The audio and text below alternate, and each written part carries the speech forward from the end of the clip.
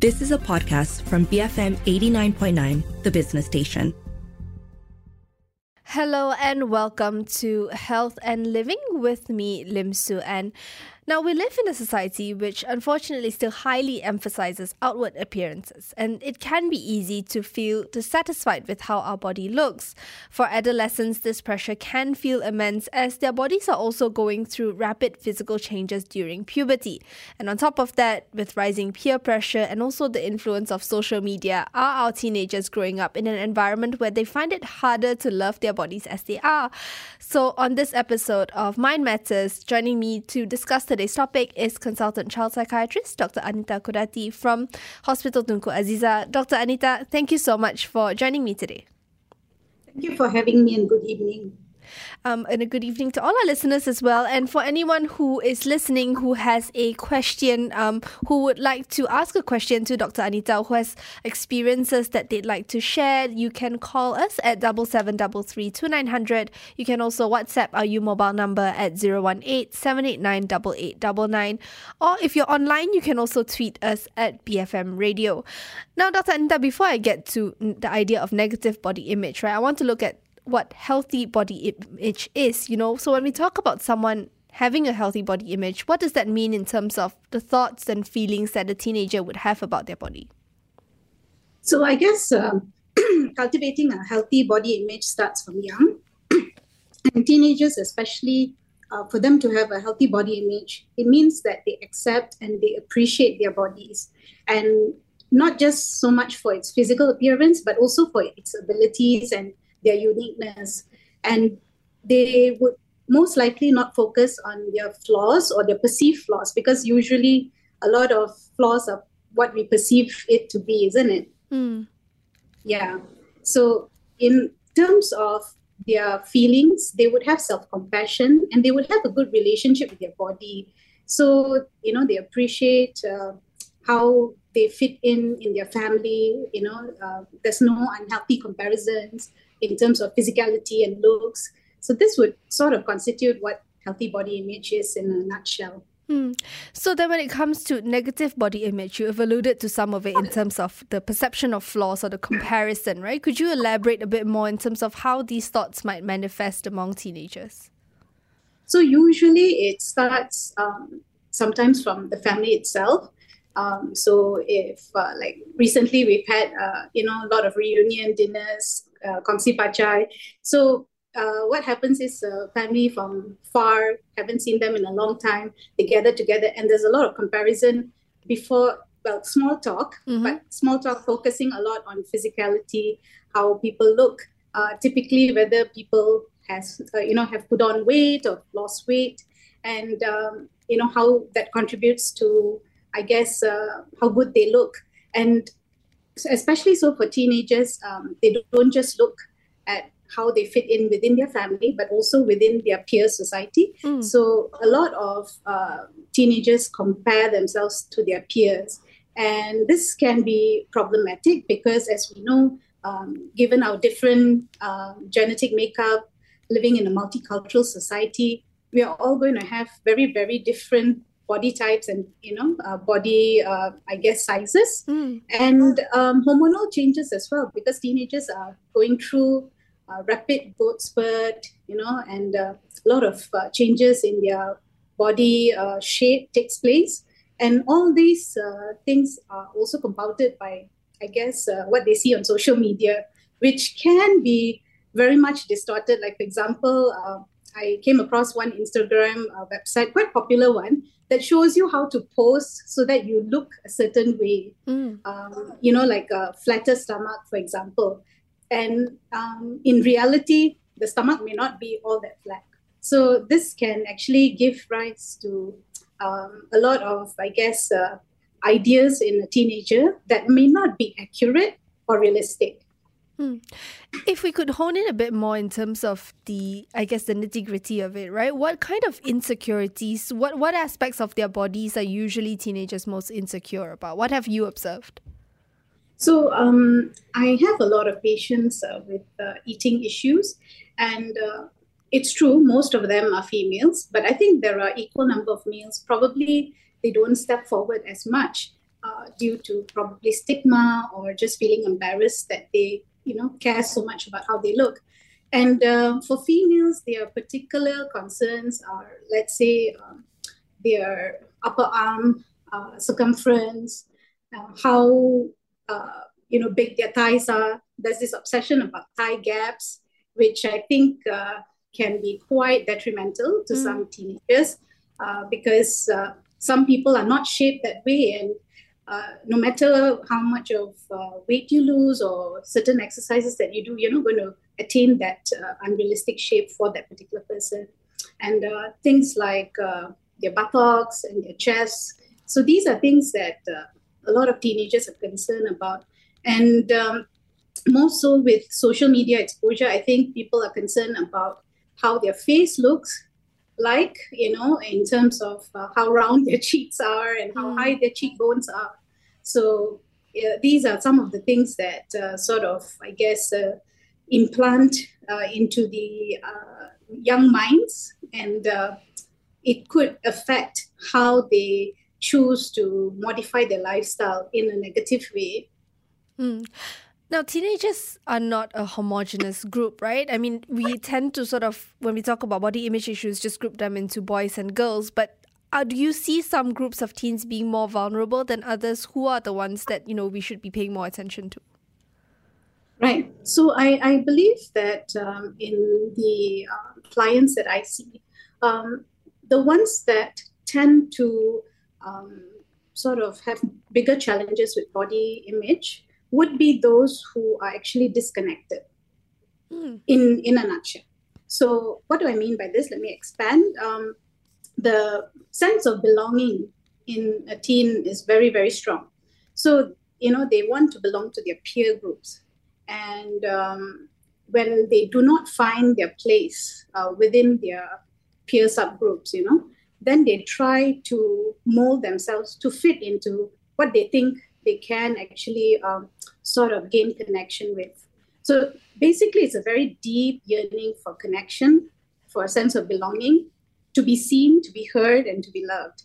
And the particular, like if you talk about what kinds of personality, of course, teenagers don't have fully formed personalities yet. They're still developing, but teenagers who are more rigid, who I guess in a way, on a positive aspect, they can be those who are very extremely disciplined because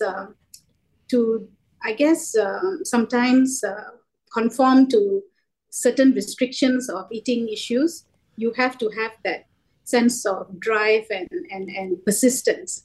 So, we do see a higher rate of, I guess, eating disorders in these groups.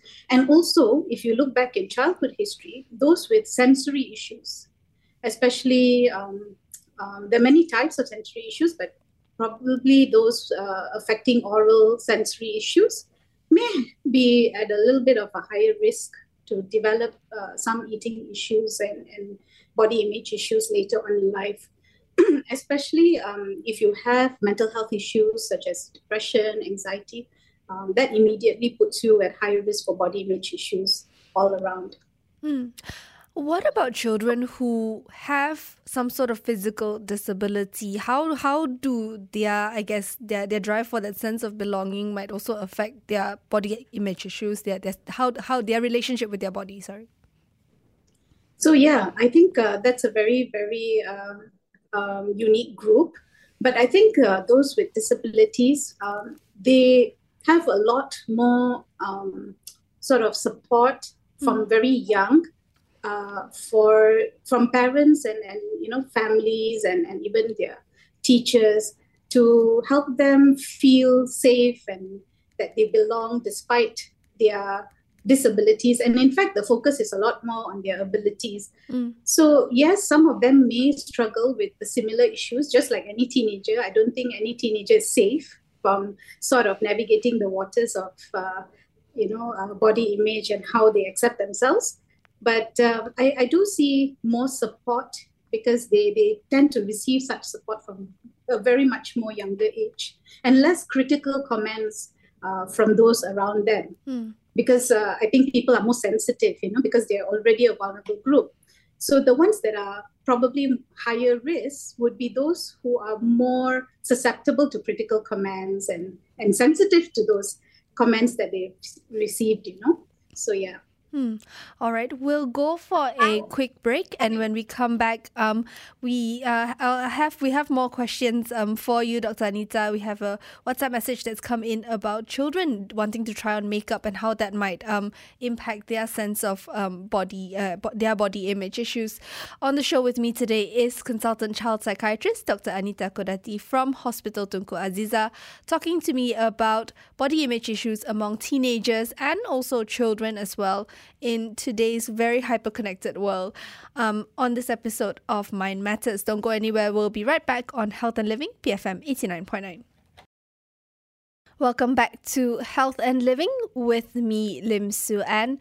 On the show with me today is consultant child psychiatrist Dr. Anita Kodati from Hospital Tunku Aziza. She's joining us on this month's episode of Mind Matters to look at the mental health of teenagers and children, and in particular to understand how they feel about their bodies, how they've developed that relationship with their bodies, to love their bodies as they are, especially I think in today's world where we look on social media and people are perpetuating unrealistic body ideals to not just adults but teenagers and more younger kids as well.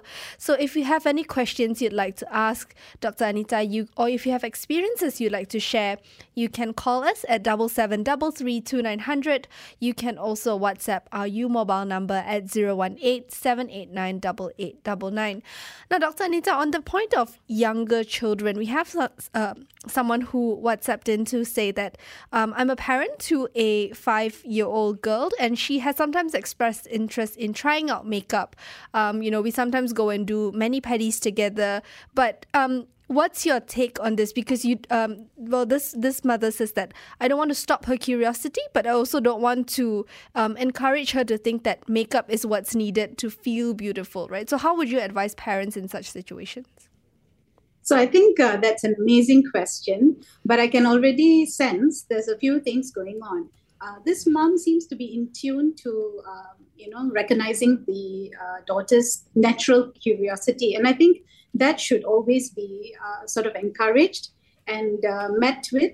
And even if it's a boy and they wanted to play with makeup, and I think that would be totally encouraged, because it is, a lot of good things, sensory play, discovering your bodies, and also a lot of joint attention and time well spent together. I think where the concern may rise would be, I think there, not so much in Malaysia, but I've sort of come across, let's say, beauty pageants that are sort of targeted, where the participants are very young girls, and they are dressed in a manner that sort of makes them look precocious. And I think that may contribute to, let's say, more mental health concerns later in life, and maybe holding up, making them hold up to unrealistic beauty standards as they grow older. But on the point of, the growing problem of unrealistic beauty standards, I think, especially in the recent, 5 to 10 years, a lot of us have been bombarded with, super smooth, airbrush-looking skin and things like that. And I don't think there's enough of media coverage on how skin looks, based on different genetic profiles without all the sort of airbrushing. I mean, I think there have been some changes, like certain brands have introduced people with vitiligo, where they have discoloration of the skin into their models and things like that. So I think things are improving compared to, let's say, when I was growing up, but we still have a long way to go. A lot of these conversations often center around girls, young girls and teenage girls, because a lot of these unrealistic beauty ideals are targeted at them. But if we could look at boys for a short bit, what kind of beauty ideals are they subjected to as well these days? Fantastic question. And I think we all are familiar with the gym buffs. And a lot of times there are a lot of videos and Instagram posts, again, with very, very difficult, complicated sort of routines of exercises that can actually cause more injury to the amateurs, because some of them are really well-trained professionals performing these routines. And I think this is a kind of culture that I see among the boys, and also to like sort of be aware about the diverse groups of people that we have. There are some boys who are also concerned about their skin. They are also very concerned about skincare routines, and recently I came across an article that there have been concerns of people using chemical based sort of treatments for their skin at a very young age, like teenagers, and it actually can cause more harm than good. And they are mostly bought over the counter, so there's no regulation, and it's not properly monitored as it would be if it was prescribed by a doctor. Why is having negative body image thoughts and feelings harmful, right? Because I mean, like you and I both mentioned earlier, most of us have had some thoughts along those lines at some point in our lives. But why can this escalate, or perhaps how can this escalate into something a bit more dangerous and concerning? Right. And I think the issue is not just, those fleeting thoughts, because all of us have gone through bad hair days and probably the time of the month that we are not very happy with our skin. But I think when it becomes an obsession and it takes up a lot of your time and it starts to affect your emotion in a negative manner, I think that's when we should start to show concern. The thing is with teenage children, they have difficulties sort of navigating the entire sort of difficulty because they are not too sure when the thought becomes an obsession. Because teenagers are very passionate people. I love working with young people, and they just have such beautiful energy and passion. And sometimes these energies and passions can sort of be invested in these negative thoughts, and that can, be detrimental to them. I want to talk a bit about, I guess, the point you made about how depression could feed into body image issues, but I understand that it can also be the other way around, right? And that could also then lead to more harmful behaviors like eating disorders. Perhaps could you elaborate a bit more on that? Yeah, so when things get more escalated, yes, it can develop into various kinds of eating disorders. Many people think eating disorders equals to anorexia nervosa, but we have actually on a rising trend around the world, binge eating disorder, especially during and after the COVID-19. I think there have been increases in these sorts of eating disorder. And then you have bulimia nervosa, and there are less common ones, like, for example, avoidant restrictive food intake disorders. And some people are also obsessed with the idea of pure or clean eating. And the problem with all of this is that, you would end up having more problems than you start off with. Because I guess when they all start off on this journey, they have a very good intention of being more healthy, generally speaking, or to look better. There are some positive intentions initially, but it very quickly escalates or de-escalates into sort of a nightmare, especially for us health professionals, because there will be a lot of mineral losses, let's say electrolyte imbalances, hormonal imbalances. Like a lot of young people that I work with, when you talk to them, and let's say, for example, anorexia nervosa, one of the long-term consequences is a higher risk of infertility later in life, because it affects the female hormone balance and because of the very severe weight loss. And these young teenagers are not aware of these consequences. And by the time they become, young adults and they want to start their families, they would have, developed this complication, which is years down the line. And a lot of them are not aware how it affects their heart. Because, typically we think young people, they have healthy, strong hearts.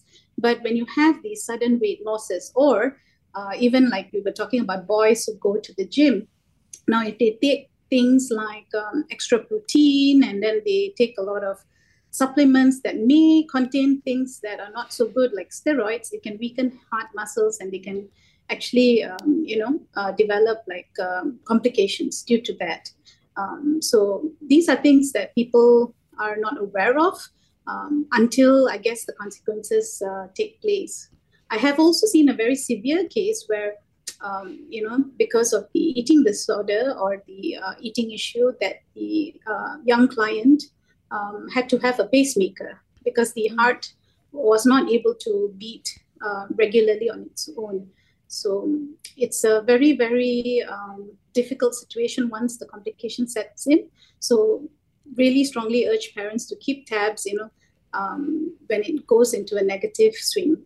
I'm curious, Dr. Anita, when teens, especially teens, right, when they do develop these eating disorders, is that something that they sort of actively think of doing, or is that just how their behavior progresses as their negative body image issues sort of progress? So I think there are a lot of reasons that, sort of initially starts them off on this course. So it could be from young. Let's say if we talk about eating disorders that involve weight loss, they might have been on the heavier side or the larger side. They may have been even bullied because of, looking different or larger than the peers of their age. And, because when you're bullied, you're most often isolated and disconnected. And being children and human in general, we all want to actually have that sense of connection. And in that sense, they might, start their journey thinking that they want to achieve a more, I guess, acceptable physical image, that they would not stand out in a negative way among their peers. And it very quickly can escalate for some of them without, I guess, proper monitoring and guidance from either families or even teachers. And I think another big problem that we are not linking to eating issues and body image is stress from school, exams, because a lot of the teenagers that I see, they tend to be really, really academically sort of high-strung, and that can also cause eating disorders like binge eating disorder, for example, and the subsequent health consequences. So I think there are a lot of reasons why these things can occur. Sometimes even difficulties within the family, let's say parental separation or passing of some siblings, but that's less common. Usually parental separation or very sort of strong parent dominance can cause the teenager to sort of retaliate, if you sort of get the idea, in terms of controlling or restricting what they eat. So there are a lot of factors, but I think it's different for each teenager, different in the context, what their goals are. But the consequences that we see at the end of the spectrum would really be avoidable if we detect it much earlier on. All right. We have another question, or I guess comment, from a listener who messaged in via WhatsApp. Soph says, I am recovering from disordered eating. I didn't necessarily have an eating disorder, but just not a good mindset when it came to food. And now I see a lot of my guy friends who are self-proclaimed gym bros, and I feel like their behavior around food and their body also feels very similar to how I think. They restrict their diet so much, they bulk and then they cut and they work out all the time and they brush it off as just the quote-unquote workout gym life. I'm worried, but I don't know how to speak to them, frankly. And I guess that I want to bring up that point of peer support, right? We talked about peer pressure, but what can peers do when teens, when they see their friends are doing something that they feel is unhealthy? How can they speak up? Yeah, I think this is tough because there are some teens who are extremely level-headed, and they can see things for what they are. But I think the most important thing is to be honest while not being judgmental. So, I think if, let's say, you have a friend who, like our listener was saying, going to the gym, working out, instead of giving them positive reinforcement or positive feedback about like, oh, it's amazing that you did a 2-hour workout. Why not focus on you're looking strong and healthy, and like focus on other aspects rather than the action or the sort of behaviors surrounding things that can go, I guess, overboard or negative. Talk about their abilities, maybe at the college or the workplace, how brilliant they are at their presentation, things that don't necessarily relate or reinforce these behaviors. Because, again, humans, we sort of thrive when people tell us like, oh my God, you could do that 2-hour run or workout, and you always want to like do more or do better. Mm-hmm. And if we can actually stay away from such comments, especially when this group or this friend may be struggling with some, disordered eating or unhealthy relationship with their body. And I think another idea is to also practice self-compassion, because in a way, people who sort of do this, they have less self-compassion towards themselves. Some of them have issues with self-esteem as well. And so they are trying to have this outer shell, to sort of protect their, more vulnerable self-esteem. So if they could learn how to sort of show themselves self-love in other ways, and practice that, healthy bodies come in all sizes, let's celebrate diversity, things like that would be much more, I think, helpful than to, necessarily tell the person too directly, like, don't go to the gym, or, you shouldn't be so restrictive with your food, because people don't listen to that. All right. We also have another WhatsApp question from Cheryl, who wants to follow up on your point earlier, Dr. Anita, about sensory issues. Now, she says that my son has sensory issues that do affect his food choices now. He's quite a fussy eater even at age 9. So if this might increase the risk of body image or even eating issues, what are some signs that I should look out for? Right. So this is a common question that I get, because parents are worried that when there are fussy eaters, they are typically not open to a wide range of variety of food.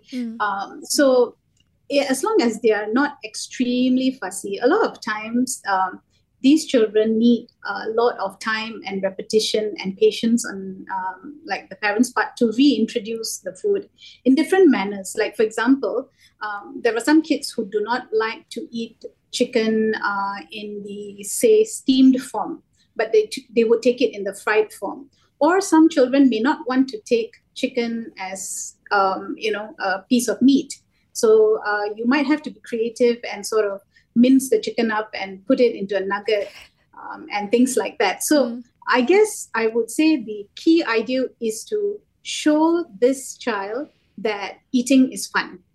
And if you look at, I think I admire people from Japan, and I think there are a lot of Malaysians who have caught on to this trend, the bento boxes with those colorful food that almost looks like art.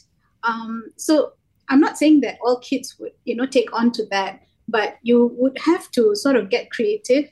And usually most of them with sensory issues, they would mature. So just to reassure this mom that most of them would actually do well. But yes, they are at higher risk. And what you want to watch out for is, I suppose, if they start to sort of have the idea that if they eat certain things, it would affect their physical appearance in a certain way, and they are very rigid about it.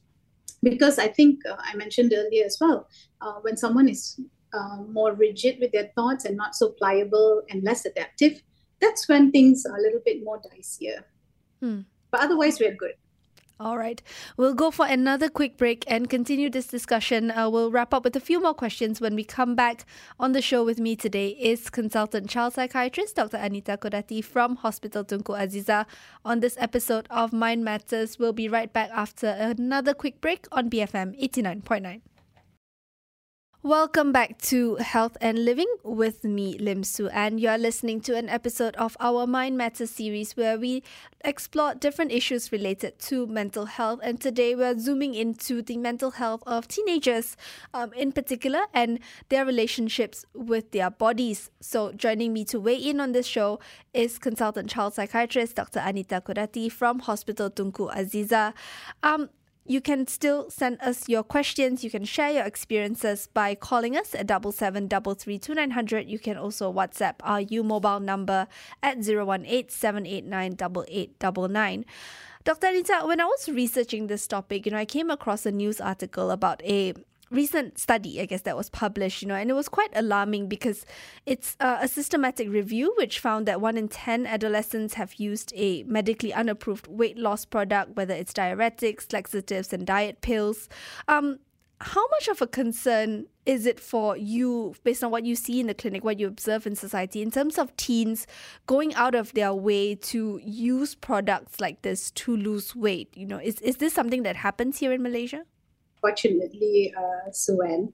But first of all, I would like to correct a misconception amongst, people in general. When you take laxatives, you do see the weighing scale dramatically dropping, in terms of kilos. But what's actually happening is there's a lot of dehydration that's taking place. And that is why water loss is actually pretty significant to show very, very encouraging weight loss on a scale. So in actuality, you're not really losing mass, and most people take it because their idea is to lose fat mass. And yes, we do see it amongst our teenagers because it is available over the counter.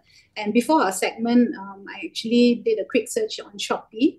And a lot of kids are, able to buy these over Shopee, and there's cash on delivery options as well. So they can actually obtain this without their parents' consent or, awareness.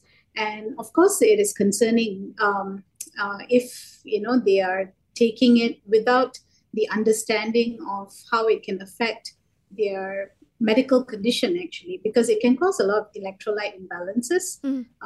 And it can also damage their bowels over the long term, and they can also be at risk for a lot of vitamin deficiencies because you would be losing a lot of the minerals through this laxative use.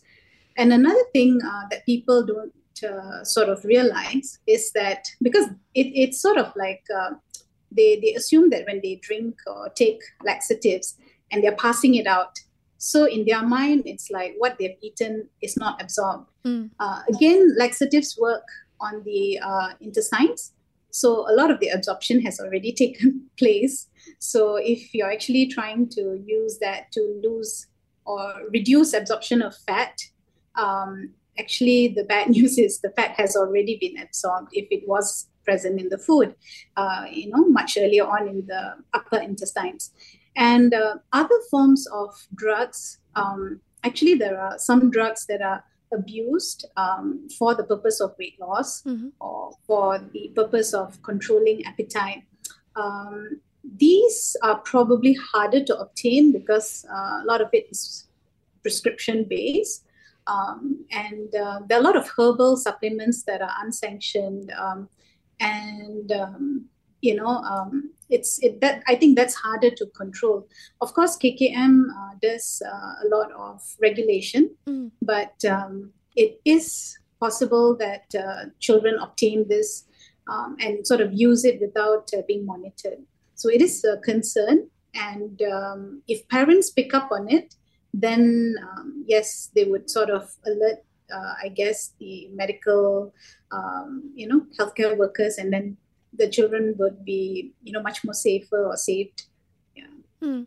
We have another question here, Dr. Anita, on cosmetic surgery. So if my teen brings up the idea of cosmetic or plastic surgery, is that an automatic red flag that they are very unhappy with how they look? Well, I guess plastic surgery can be because they, again, have sort of ideas on their perception of what they believe are their flaws, and they want to improve it. So normally when it comes to plastic surgery, for, I guess, beauty enhancement or, changing certain facial structures, commonly in Asian countries, a lot of people look for nose surgeries, I think you have to go through a very thorough psychological evaluation to understand sort of the intention and the psychological, I guess, reasons behind wanting those surgeries in the first place. So I wouldn't say it's an automatic red flag, because there are some surgeries that are important. Like, for example, for some people, their nasal passage actually restricts the flow of their breathing when they're sleeping, and they do need correction. So in those cases where it's medically indicated, then I think that's less of a concern. But usually that will come from the recommendation of a doctor. So I guess if your teen sort of just comes up with the idea, I would actually encourage a healthy, open discussion, because a lot of times it's just that. It's just an idea. And I think a lot of parents go in quickly with solutions. But what we want is that if parents could just, relax, don't get too alarmed, just hear them out. Because a lot of times you would then get them telling you that they're anxious about how they look and whether people would accept them. And if you could validate and acknowledge those concerns, some of them don't proceed further, down the line. Yeah. All right. Earlier, Dr. Anita, you mentioned that a lot of these, the teens that are more susceptible to developing negative body image are those who are disconnected, those who are seeking a sense of belonging, right? They want to be seen, heard, and loved. How do we address that then in order to help them develop a better relationship with their body? I think for me, because I have a couple of children myself, so I'm always thinking about, how I can also translate this in my own home. And I think one of the most powerful tools is being a healthy role model yourself. So how you love your body and how you sort of speak about your appearance, especially if you're in a family with children around you, because these young ones are listening. And modeling good, healthy behavior and a good relationship to food yourself and also body is very important from the get-go. And the other thing that you could also do, I guess, if some people are young adults, they are no longer with their families, is about encouraging sort of a diverse role model idea. Instead of looking at the person's physical appearance, look at their, I guess, things that they've achieved academically, career-wise, things that they have sort of achieved in terms of, maybe scaling a mountain or something that brings about a more broader sense rather than a very narrow worldview of, how to attain happiness. Because if you're just focused on the idea, because a lot of them, if you ask them, it boils down to, if I have the body that I imagine, is the ideal body for me, I will be happy. And they're not letting out or letting go of that idea. And so you need to interject very sort of tactfully the other possibilities that are out there. All right. Would you have a final takeaway message about this whole, I guess, today's topic about teens and their body image before we wrap up this conversation, Dr. Anita? I think for me, if we could all just sort of think about how we can help people whom we love or who are around us to feel connected and a sense of belonging that would actually reduce the risk, not just, having an unhealthy body image. It would not only promote healthy body image on the other end of it, but it would also improve, your general well-being, your mental health, and I guess deter people from pursuing a course of action that might, be detrimental to themselves. So I believe that, a lot of this comes from the culture that we grow up in and the families that we grow up in. And if I could just leave a word of advice for parents, always make your children feel like they've been seen, they've been heard, and that you love them unconditionally, no matter whatever perceived flaws that might be there. So lay off or reduce critical judgments, and teach them through your own self, model the behavior that you wish to see in your own children. All right. Thank you so much for joining me today. I've been speaking to consultant child psychiatrist Dr. Anita Kodati from Hospital Tunku Azizah for this episode of Mind Matters. I'm Lim Suen, and this has been Health and Living, BFM 89.9. You have been listening to a podcast from BFM 89.9, the business station. For more stories of the same kind, download the BFM app.